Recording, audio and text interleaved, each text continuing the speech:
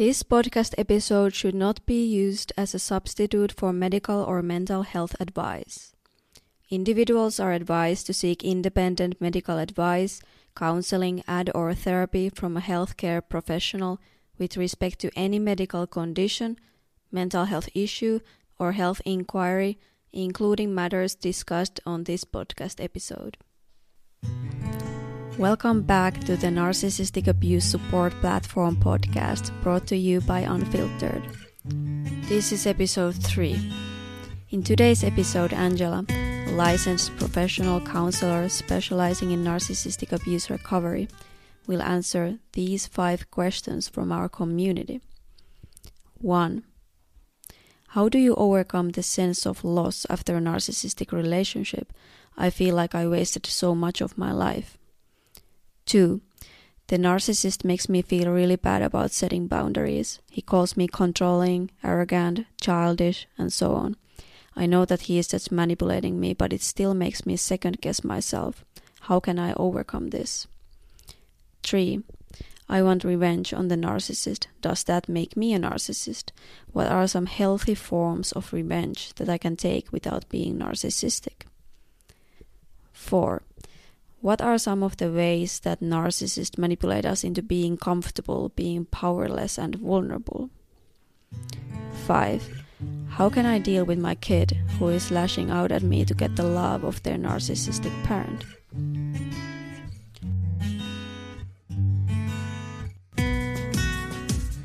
Hi Angela, thank you for joining me today. I'm so excited to have you today.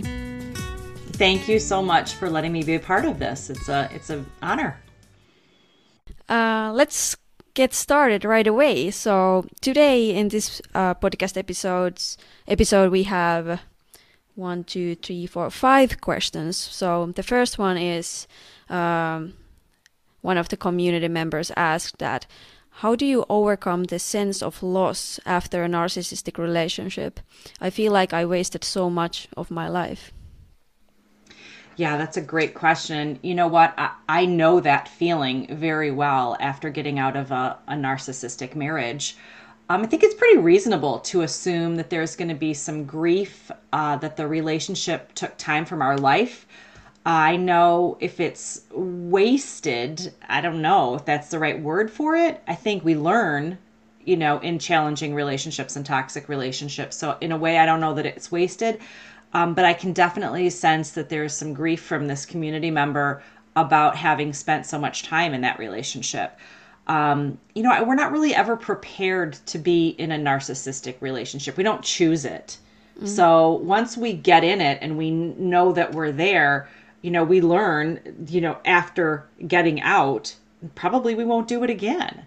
So I don't know the sense of loss. I think it happens with time that we develop almost like an idea that it was a gift that we got out, if you will. We're now in a better place. We're healthier. We can see healthy relationships versus unhealthy. Okay. Yeah, that makes sense. Thank you. Good answer.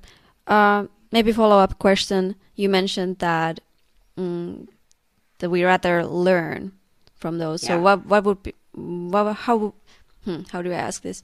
What is your biggest, what did you learn yourself? You mentioned that you have been in narcissistic marriage. So, what do you think? I think the biggest thing that I learned was that I was not trusting my intuition and I was ignoring red flags. Okay. And I'm sure that community members and listeners of your podcast can probably relate to that, where we feel like, yeah, we saw some red flags, but we just let them go. We got an answer for them, but it just still didn't sit right. So we just didn't want to be a problem. So we let it go. Yeah. Let's go to the second question then. Sure.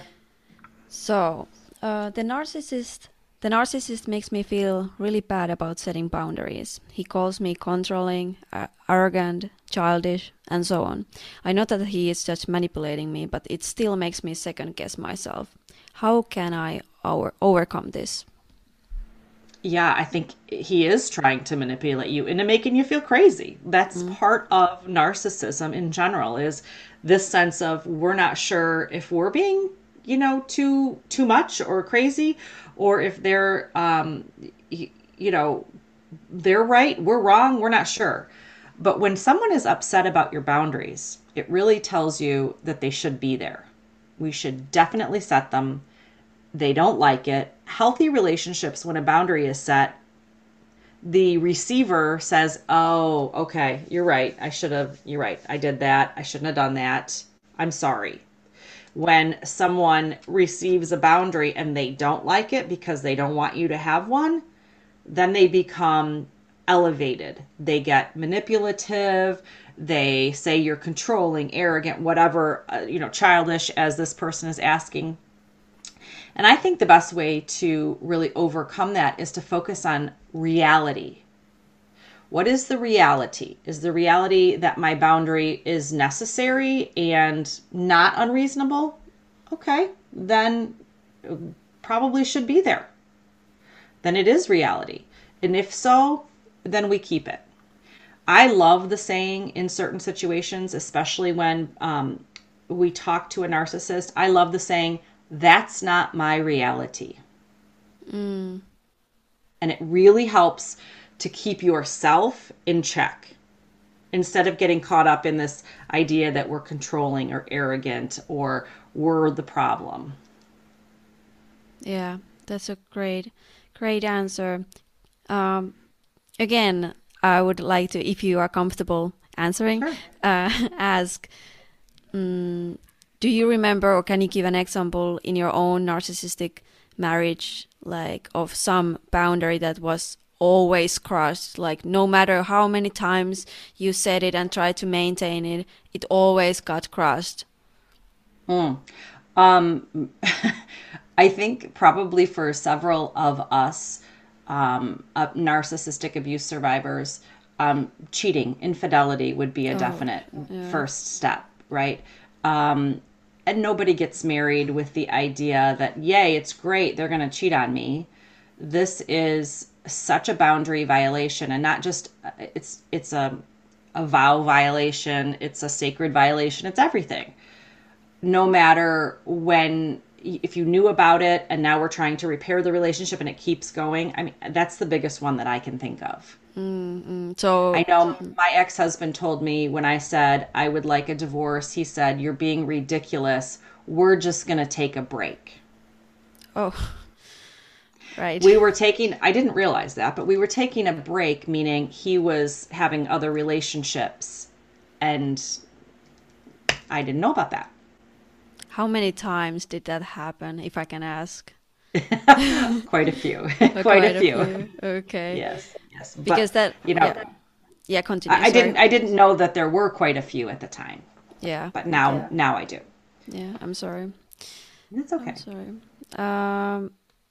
Yeah, because I feel like we often talk about that, yeah, set boundaries with a narcissist, but at some point, when they get crossed over and over again, like at some point, do you think or do you agree that it becomes pointless and you should maybe consider maybe ending the relationship or leaving? And Absolutely.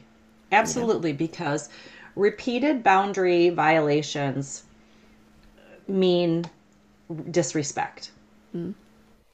And at the point at which you've asked someone repetitively to stop doing something and they continue, please remember that they do not respect you. Thank you. I think this is important to just say out loud. Yeah, that's right. Okay, let's go to the third question. Sure. I want revenge on the narcissist. Does that make me a narcissist? What are some healthy forms of revenge that I can take without being narcissistic? No, revenge doesn't make you narcissistic. All of us would love to have some justice, right? And I think there is a sense of justice that we want. We can't understand why someone would be so hurtful. But look, if you try to get revenge on a narcissist, they're just going to up the ante, meaning they're going to do something worse to try to continue to one up you. That's the nature of this game. They don't learn personal responsibility.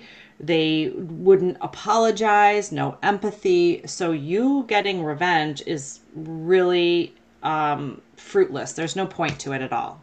I think a healthier option would be to see, what have I gained out of getting out of this relationship? I think that would be, first of all, get out. Second of all, look at what you've gained. Do you have freedom now? Do you have freedom to say whatever you want, to set a boundary, to be in a healthy relationship? Do you have friends? Do you feel sane instead of insane? Being healthy and being in a new, better relationship, I think, is the best revenge. Thriving. Yeah, thriving. Right, exactly. Exactly. Yeah. Okay. Thank you for that answer. Sure. The fourth question is, what are some of the ways that narcissists manipulate us into being comfortable, being powerless and vulnerable? And this is an interesting question, because I think we're never actually really comfortable being powerless and vulnerable. Nobody's quite comfortable there, and we know it. Our intuition is saying something.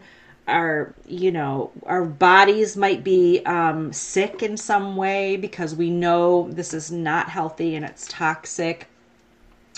So I don't know that we're comfortable. We just deny it. And denial is such a powerful tool for ourselves. They like to use psychological abuse tactics like gaslighting, projecting, love bombing, for starters. And they're really good at telling us that our reality is not true. And so it makes you feel crazy, and you do kind of give up a little bit. And maybe that's where the being comfortable part looks like. They like to be in control of things. So finances, for instance, where you live, what you do, what you don't do, friends you see, whether you work or don't work.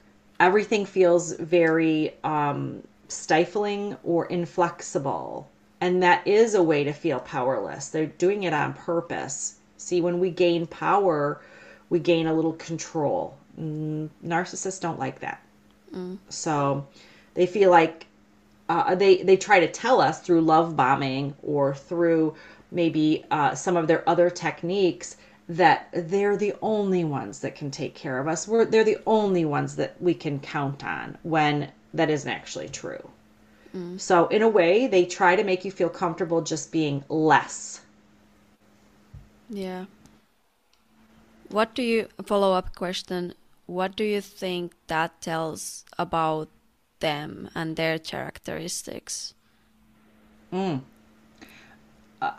Just everything points to the same conclusion. Manipulative, narcissistic, insecure, extremely insecure. Dr. Ramani says that, and she's the expert in narcissism, says that narcissists are insecure tyrants. And I love that. I love that phrase. And because you can kind of see that they are quite insecure. I mean, when you're in a healthy relationship, you would want your partner to be powerful and be vulnerable and be loving and healthy. That's love. Yeah, exactly. It sounds like they're almost incapable of loving someone in a healthy way. Yeah. I mean, if you think about them, it is very they are very unable to love others in a healthy way when their suppressed negative emotions always come to way. They always are protecting their ego, which is so fragile that almost anything can trigger it, and then all the negative emotions come, and then they start either projection to like, I don't know, push the emotions onto the other person. So yeah.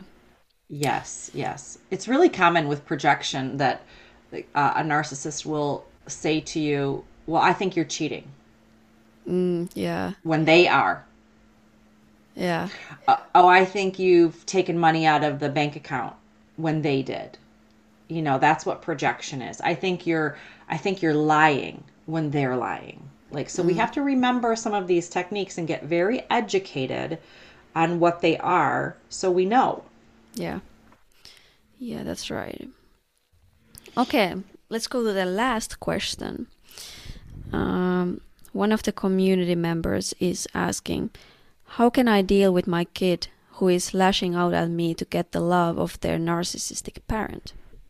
Oh, such a challenging topic. And I deal with this in my private practice often with parental alienation, which means one of the parents has created a situation in which the kids are alienated from their other biological parent. I'm a big believer in being very honest and real with your kids, age appropriate, of course.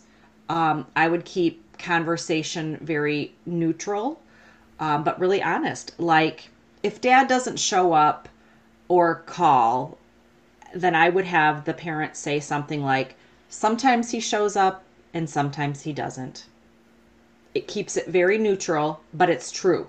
Sometimes he does and sometimes he doesn't. Or I would say something like, your dad has a difficult time showing up. That's true That's too. the truth. That's just the truth. And so you're not saying anything bad about that parent. You're just telling the truth. And I, we don't want to get into disparaging the other parent, but we want to be able to tell our kids truthfulness so that they can judge for themselves what's going on. They can trust their gut. In their gut they feel, or their intuition says, I feel bad that my dad is not coming to get me. Yes, because sometimes he does and sometimes he doesn't. We have to validate that for them. And then, this question is talking about lashing out at maybe the healthier parent. And I think in a calm moment, I would really talk to my child about feelings of anger, feelings of abandonment, and I would put a name with these feelings so that my child was better able to understand it, kind of helping them sort it out. Now, lashing out at the healthier or empathic parent, it's not okay. It's just never okay. And I think a firm boundary has to be set to establish a healthy relationship with a child, such as, I know you're upset with dad, but it's not okay to lash out at me. If you'd like to write dad a letter or a text, great, let's do that. If you would like to cancel on your dad next time, whatever it is, we've got to be able to have the punishment fit the crime. If you didn't do the crime, don't be punished. Yeah, and that's a very important point, because actually, if you think about lashing out to someone because you are yourself either feeling anger, that's narcissistic, like projection. So if you don't set the boundary, if you are not there for the child to help them to name the emotions and saying, hey, it's not okay, I'm sorry that dad didn't show up, and I understand that you feel bad about it, but don't lash out to me. It's very important to do that, especially when the other parent is the narcissistic or unhealthy. They are not able to do that and be the emotional mirror, and then there is the danger that the child as well becomes either narcissistic or something else. Exactly. We want to establish some empathy for the healthier parent, and setting clear boundaries is definitely one way to do that. And I think all of us would feel bad if our parent didn't do what they said they were going to do, or we were angry with them. That's a reasonable reaction. But what do we do with that? We have to teach our kids by being a role model and talking about it, what to do with the anger, the abandonment, that kind of thing. Yeah, I totally agree. That's great. Yeah. Okay, that was the last question, and great questions and great answers in today's podcast. So thank you for listening to this podcast, and thank you, Angela, for joining me today. Thank you so much. I hope you have a great day, and I hope everybody does.